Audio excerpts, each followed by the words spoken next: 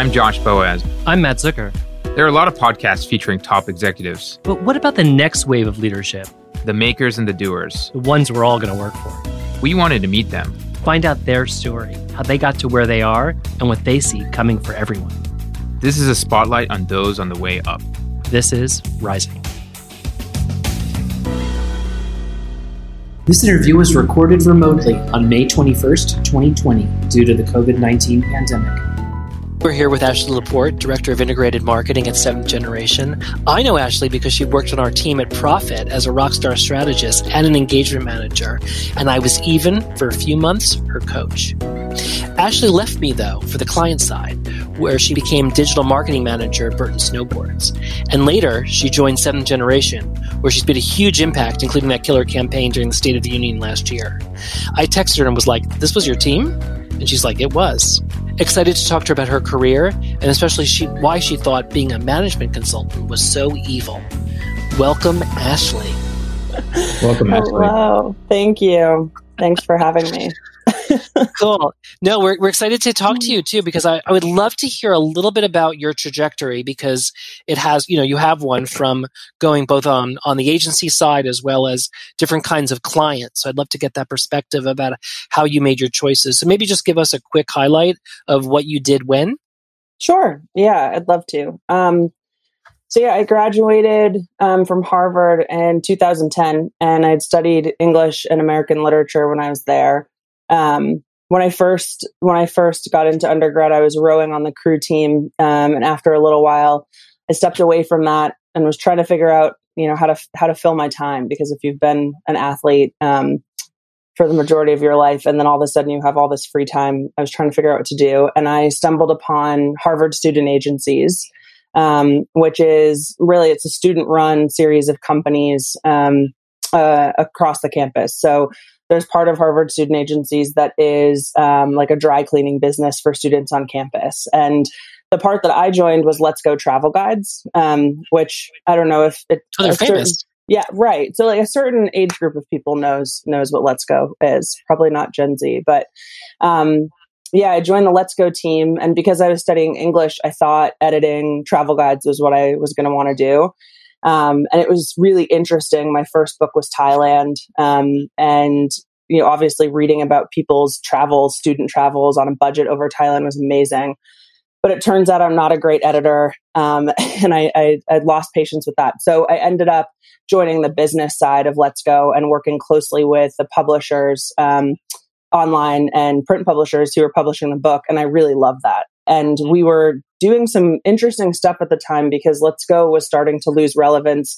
Lonely Planet was entering the mix. And so I wouldn't have called it this at the time, but we were definitely doing some cool branding work and thinking about like what's our positioning in the market, obviously as a student run budget travel guide. So after sort of dabbling in that for a little while, upon graduation, trying to figure out what I was going to do and having zero business experience, an alum suggested that I check out management and consulting. And I joined Profit, which is where I met you, Matt. And that was your first job? My first job. You were so smart. Well, that's funny because I think it depends who you ask. So you got me, I think like 3 years in or something. My first days, it was like boot camp. It was business boot camp. I remember joining my first client meeting, and all I had to do was a phone call, and all I had to do was like dial into the conference call. That was all I was asked to do. That was the job. And it was I couldn't figure it out. Like I had to start 3 times. I was so nervous. But as you know, Profit has this really cool apprenticeship model, and they take on a lot of kids out of undergrad who. We call them people now. That's cool because at the time I really felt like I was a kid. A lot of people out of undergrad, and sort of teach by doing. A lot of it was about just getting on projects and picking up work and figuring it all out. So I didn't know what a deck was at the beginning, but throughout my time there, I worked on some really cool brand positioning projects, a lot of customer experience work. And was a member of the strategy practice. I was a general strategist at the beginning, and that was amazing. And then probably, yeah, about three years in, I think it was in 2013, Chan joined Profit. Chan Su. Who is joined and built our digital practice, chief digital officer. And he sort of built the practice half by hiring amazing talent in, like Matt, who had deep digital experience, and then half by plucking, strategists from the existing business within the firm and training us. And it was really cool. It was clear to me that, with all the client work that I was doing on customer experience and brand positioning, that digital was the future of everything marketing. And so I wanted to learn about it. I just was curious. And it was amazing because I was jumping in on some of the first digital transformation projects that the firm was delivering. And we were building the IP at the same time. So like half of our time was spent capturing and codifying the best practices that we were learning through the work. And the other half of the time was just like jumping in with some big Fortune 500 companies and helping them through digital transformation and digital customer experience work. And how did you keep evolving your skills during this process? Was it just on the job, or did you do anything intentional on your own? Yeah, so it's a great question. I'm now forgetting so I definitely learned a lot of it on the job. So a lot of it was Chan and the staffing team being really smart, putting me on projects with Matt and putting me on projects with a woman named Dari, who was at the firm at the time and had a ton of digital experience, and just watching them and learning from them. And I also was sort of taking classes on the side. I can't remember that, like through Coursera or classes like that, trying to understand really what digital marketing was. I think, that's actually why I ended up leaving the firm after a little while, which was that I was sort of learning a lot of this philosophically and through client work, but I wasn't actually hands-on, like launching digital campaigns myself. And so it became clear to me pretty quickly that like understanding how to write a really good creative brief and how to actually place an ad on Facebook and actually, doing strategic copywriting for SEO value, as opposed to talking about SEO philosophically, was going to be really important to sort of take this beginning knowledge that I had and turning it into something that would be more impactful. So what was it like when you went to Burton Snowboards then? Yep. Yeah. So I moved back to Vermont, where I'm from. I joined Burton Snowboards, which is still a privately owned company by the original founders. And I know snowboarding really well. And so it was really easy to sort of take all of my consumer research knowledge and then apply that with some firsthand knowledge and understand where they as a business were going. I joined the team that was the direct-to-consumer marketing team, digital marketing team at Burton. And so our primary job was driving conversion on Burton.com through digital advertising. And it was a big change. I mean, it was going from sort of building capability decks and strategic best practices to like actually having to place ads. One of the first things I did there was help launch the Burton.com blog and the Burton Girls blog. Burton Girls has been sunsetted since then, but standing a CMS up from scratch and then building.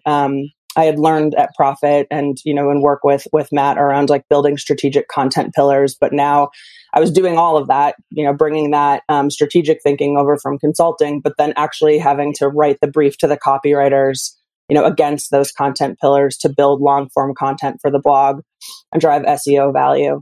And I learned some really important lessons. Like one of the big mistakes we made, which I think Burton has since fixed, is that we built the CMS system and the blog completely separate from the Burton.com site. So all the SEO value that we were bringing in wasn't actually driving traffic to where people were buying. And it was a good, that's probably embarrassing to say, but you learn that once. You only have to learn that once. Yeah. You learn that once when you're sort of like, wow, we're bringing in incredible traffic to this separate website. So yeah, a lot of learning and stops and starts like that. But Burton's a place that like is really cool because you get to try new stuff all the time. They're on the forefront of setting trends. And so I got a lot of hands-on experience just trying different stuff. And then at some point along the way, a really similar role opened up at Seventh Generation to lead the digital team there. And what was cool about the role when I read it, I could tell right away, is that it would be a lot more around brand building versus selling. And I miss that. Like, I miss thinking about brand positioning and messaging and overall customer experience. And, at 7th Gen, we don't sell anything direct. You can't buy anything direct from our digital properties. And so, I took this role at 7th Gen where a lot of it was around using digital marketing for brand building. And that quickly sort of evolved. And then I took on the current role that I have now, which is I lead our integrated marketing team. We own all the consumer-facing communications for the brand. We don't do e-commerce, but pretty much everything else. So all the advertising.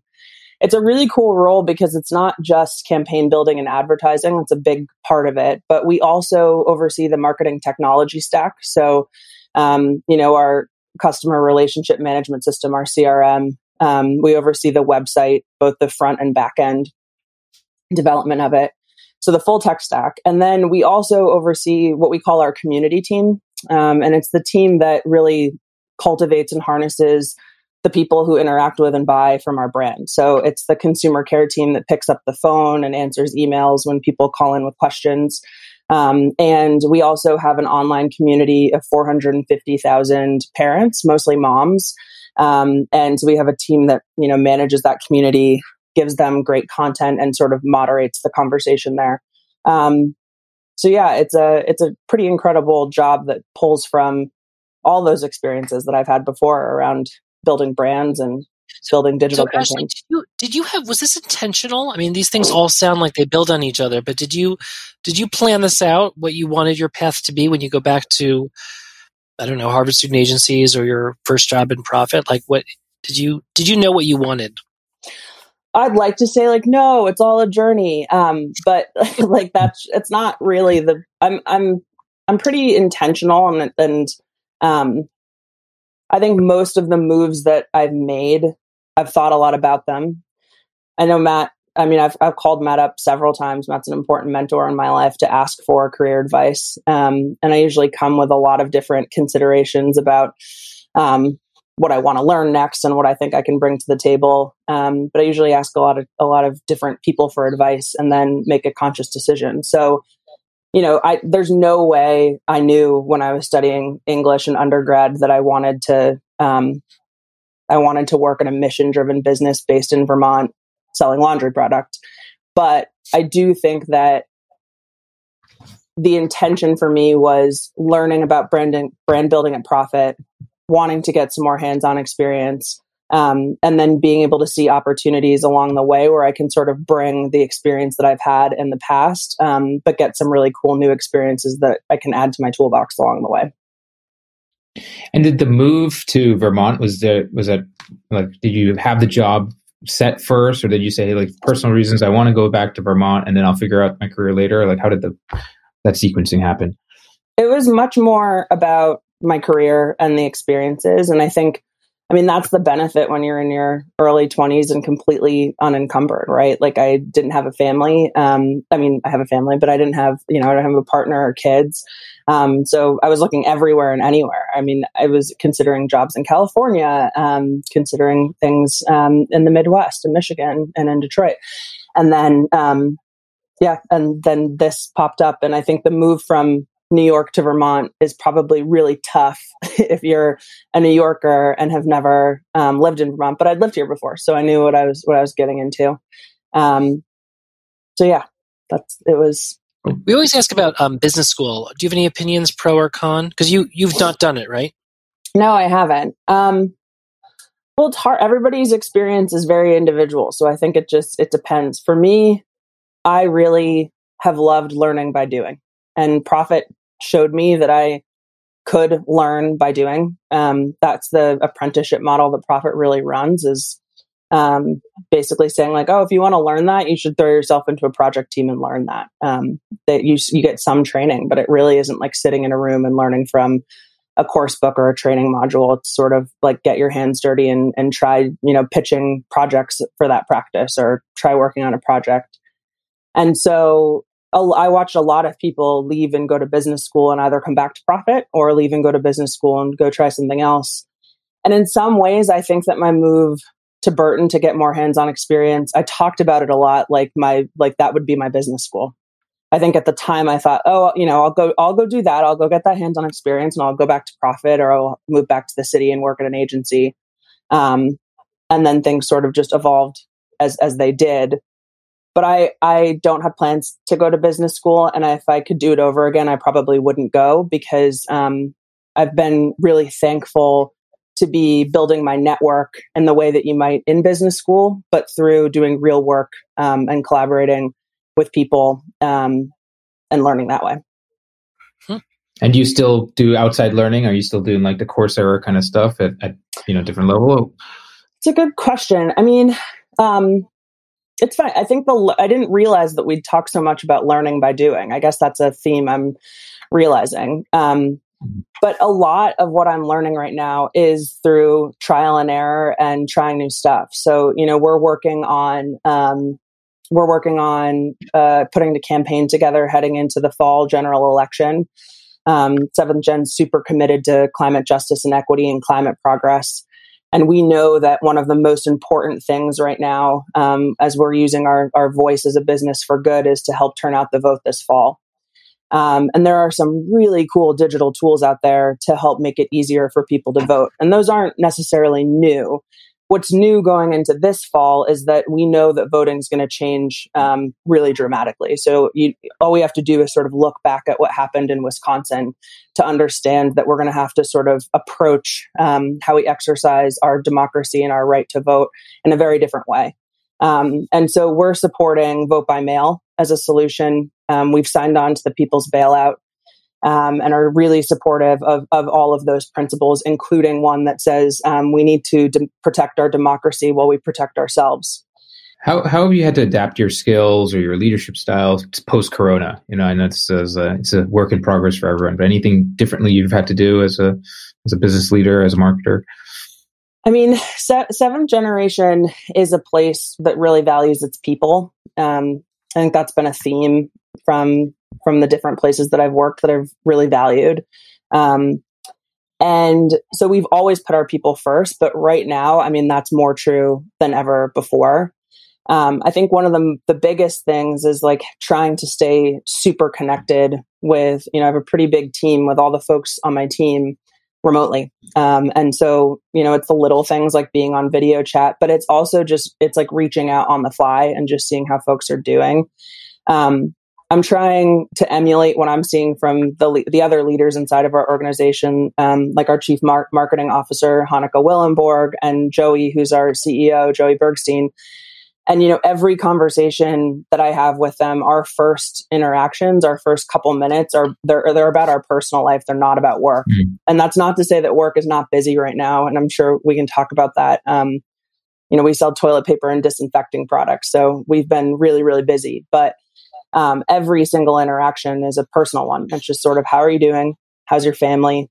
Is everybody staying safe and healthy? And then, we move on from there. So that people piece has been really important.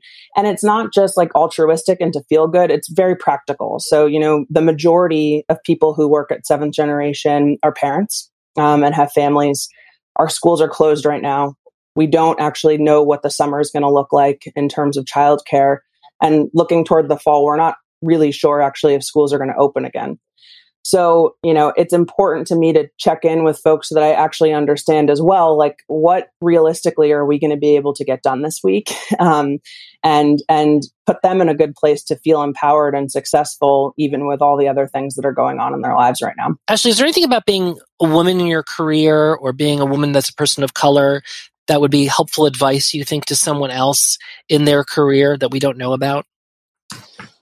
Yeah. So, I'm not sure if I'm the best to dispel advice. So maybe I can just tell you about my personal experience, and maybe someone who's listening might say that resonates with me or that doesn't resonate with me. But I think there's so many different things, right? So it's hard to pick the thing that is the most important or the thing that should be on the front of someone's mind. But recently, a thing I've been thinking a lot about being in marketing and doing a lot of advertising is the importance of representation.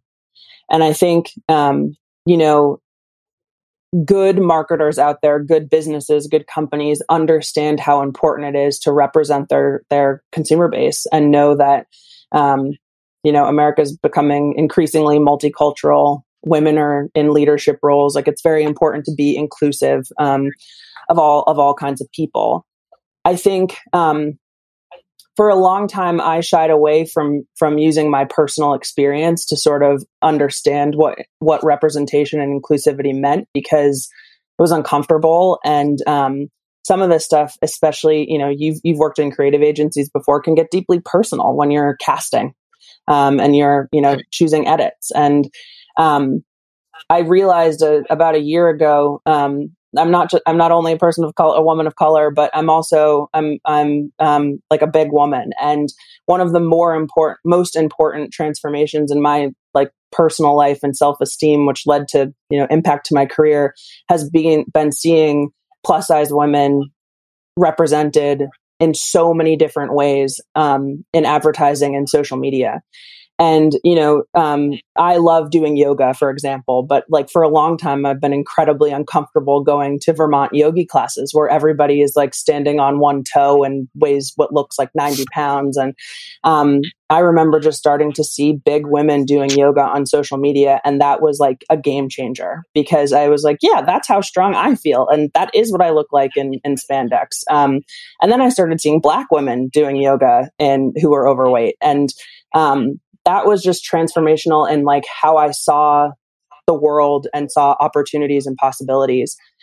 And so I realized like I'm in this super privileged position where I get to work at a big company that has resources, that gets to hire talent into the commercials that we run, that gets to think about whose voices we represent. And so I was like, well, you'd be remiss not to sort of like use this as an opportunity to create stuff that you can see yourself in, that other people can see themselves in. And so, that's been important to me, to like be a little bit vulnerable and willing to put myself into my work. And the benefits of that have been huge. I feel like I'm really proud of the representation that we've started to show in 7th Gen advertising. I think, through no one's fault and incredibly good intentions, we just weren't looking like a brand that represented different people for a long time. And, we have a long way to go. Like, I wouldn't hold us up as being like the best practice, but it's talked about now. Our creative team talks about it a lot. We talk about it with every agency that we hire. And it's so important for us as a purpose-driven business that truly cares about climate justice and equity to think about all the people we represent. And so, yeah, that's for me how I think about being a woman of color in my role in marketing. Like, it comes with some pretty cool opportunities to do the right thing for your communities. Now it's time for thank you notes, where we ask our guests to thank someone from their career past, maybe someone that opened a door for them or taught them an indelible lesson. Ashley, who would you like to thank? It's hard to pick one person. I think when I think back at Prophet, folks like Chiaki Nishino had a huge impact on me. I mean, she is a total powerhouse. And I look to her a lot around how to be a leader. And then, and my current job, I mentioned them earlier, but Joey Bergstein, our CEO, and Hanneke Willenborg, who's our chief marketing officer, they're really important mentors in my life, in my professional life and in my personal life. And they always put time aside for me. So, they're certainly people that I really want to thank. But I have selected one person for my thank you note. And that's because, like, today, really the future of our climate and of our democracy is on the forefront of my mind all the time, in everything that's going on in the world. And there's a woman named Ashley Orgain at 7th Generation who's just an incredible mentor to me. And she's my good friend. And I would want to thank her. She's our global director of advocacy and sustainability. at Seventh Gen. She serves on our leadership team. She chairs our foundation, and she co-leads our social mission board. So she's a total boss. And at the same time, she's, serves on a million local boards, and is a fantastic mother to her really cool son, Walker. And I want to thank her because she's like, I understood and really and believed that businesses could do good stuff. I mean, it's hard not to have that as your belief when you work at Prophet and see how they treat their people and how what we do for our clients, what Prophet does for its clients. But Ashley helped me take that out of like a philosophical thing and make it really concrete. So she, through working with her, I've like understood when you say something like a business uses its voice for good, what does that actually mean? Well, like she showed me through collaborating with her how like businesses can actually influence policymaking around the issues that they really care about. So we worked on this really cool project when I first joined. We were fighting for ingredient disclosure for all home cleaning product companies. So it's kind of crazy, but nobody actually has to tell you what's in the cleaning products that you bring in your home. And Seventh Gen voluntarily discloses, and we really believed that all companies should have to disclose. So you can't put nasty chemicals in there. And so Ashley like taught me, okay, so this is how it works. Like we bring our leadership team to these meetings with key decision makers and legislators, and we tell them not only what we believe, but we show them that it's possible to actually disclose 100% of your ingredients. Because companies out there will say, well, you can't do it in a cost efficient way. You can't do it and possibly still be driving growth for your business because the costs are going to be way too high. You can't be profitable. And so Ashley leads the team who basically writes a lot of the guidelines around showing other companies and policymakers that this stuff is actually possible. And then she codifies that, and she shows up and helps people, really make a good case for making that change. She also hired our first ever movement builder, a past Greenpeace employee. So think about that for a second. Greenpeace goes after big corporations. We got somebody who had a really long-standing, incredible career at Greenpeace to join Unilever and Seventh Generation, who sells laundry detergent, to help us really understand a business's role in building the climate movement. And so, the exposure to that kind of thinking from her has been incredible. And, most importantly, she gives me a seat at the table. Like she has invited me to meetings and has introduced me to her network. And she, puts me front and center in a way that has helped me meet people. It's taught me new things. It's pretty incredible. And I think that, the last thing is that we are very different people. I am a very loud, always has something to say person. Ashley is like a quiet, influential leader. And so I'm super thankful to her because I watch how she leads and I learn a lot about a different style of leadership. Cool. Thank you, Ashley. Thank you, Yeah, other Ashley. Cool. Yeah, I'm the other Ashley. She's the original. Oh, okay. Any All right, cool. You want to do maybe advice? Any advice you would give to kind of an up and coming professional? If you could go back 10 years and look at yourself and sit down, what advice would you give them? Oof, that's a good question. I think you asked earlier, could I have predicted that this was the journey I was going to take in my career? And it's still early, right? I think so much more I want to do and a lot more I want to learn. And I definitely made a lot of very intentional decisions, but when I've stopped to pause and consider all the possibilities is when I've made the best choices on what I want to do next. And so, I imagine right now, there are a lot of young people who are a little bit worried about their job prospects if you're coming right out of college or thought that they might be moving on to the next thing within the next year and realize that this has changed everything. And I guess my advice would be take that as an opportunity to consider all of the possibilities out there, things you never thought that you would do. And the second part of that advice is that the best way to consider all those possibilities is to really meet people and talk to them about what they're doing, and truly be curious about it. I'm not a huge fan of the term networking. It makes me uncomfortable, and I think I'm pretty bad at it. But what turned the corner for me was when I just would want to meet up with people and be like, tell me what you're doing. Like, I don't actually need anything or want anything out of this conversation other than to be genuinely curious on the cool stuff that you're working on right now. Matt's City It podcast was a good example of that for me recently, where I was like, oh yeah, I could create content in a totally different way. Like, maybe I should consider doing something like that next. And that's my advice. Like, consider all the possibilities. And then when you're doing that, just like talk to so many people outside of what you're currently doing, because there are an infinite number of cool things to do. Now it's time for top picks. This is where we share a book, an app, a life hack, anything that we think our listeners would enjoy. So Matt, why don't you start us off? So my pick this week is Cameo. Do you know Cameo.com?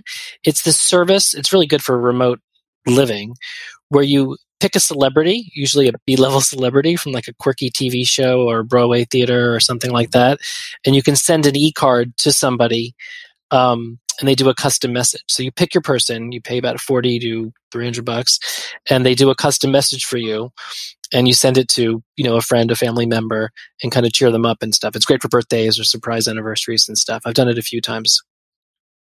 Cool. Ashley? That's awesome. I love that.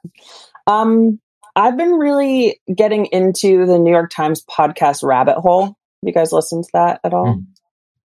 So it's the Times columnist, I think his name's pronounced Roos, Kevin Roos. And he writes normally about the internet. And this podcast is basically all about how you can sort of get down rabbit holes inside the internet. And he interviews a lot of people whose lives have changed for the good and the worse, honestly, by sort of getting caught in the YouTube algorithm and sort of dabbling around content creation and on the internet. And it's been really fascinating. I mean, the topics that he covers are fascinating in and of themselves, but there's also, I'm really into the podcasts the New York Times have been putting out recently, like The Daily and others. It's admittedly, before listening to these podcasts, the columnists and journalists were kind of just names next to a headline. And it's really cool to like hear the personalities behind these stories and to get, it's kind of like the double click into the initial article you may have read from Kevin Roos in the first place around the internet. And you sort of get the deeper story behind it, and his approach to the story. So I'm really liking it. It's a little bit dark, so mostly listen to it in the sunshine or something. But yeah, it's a great piece. Thanks. The Rising podcast sometimes competes with some of the New York Times podcasts. Yeah, head to head. Yes. So my pick is a book. It's by someone named Neil Stevenson. It's a book called Seven Eves, and it's science fiction, but it's basically a kind of like if the concept is like, if the Earth knew like something was kind of coming to happen, and then humanity had to kind of plan for a future like within 2 years and escape the Earth. But why I like reading things like this, it's I read so much business news and business articles and all that, like now COVID news, so it's just a good way to like just decompress. And I find like from reading science fiction, you kind of like just have a clean slate, and use just some of my best kind of business ideas and like, strategy ideas and stuff come after I read even a chapter of something like this. I come back and I'm like, oh wow, my mind has been wiped clean because I've been thinking about, space. And now I can come back and think about how do I, run a meeting. It's interesting to get some clarity from reading something completely different. So cool. That's my pick. Cool. Great. All right. Ashley, thanks so much for coming on. So great to catch up with you and hear about where your career has gone. Thank you, Ashley. Thanks for having me. Our theme music was created for us by Movers and Shakers, a really cool creative studio who use original music and dance to bring brands to life. It's such a fresh approach to telling a brand story, and their work really engages emotionally with consumers. In fact, they recently won a Webby. You can watch their videos from Match.com, Little Tykes, and others on their website, moversshakers.co.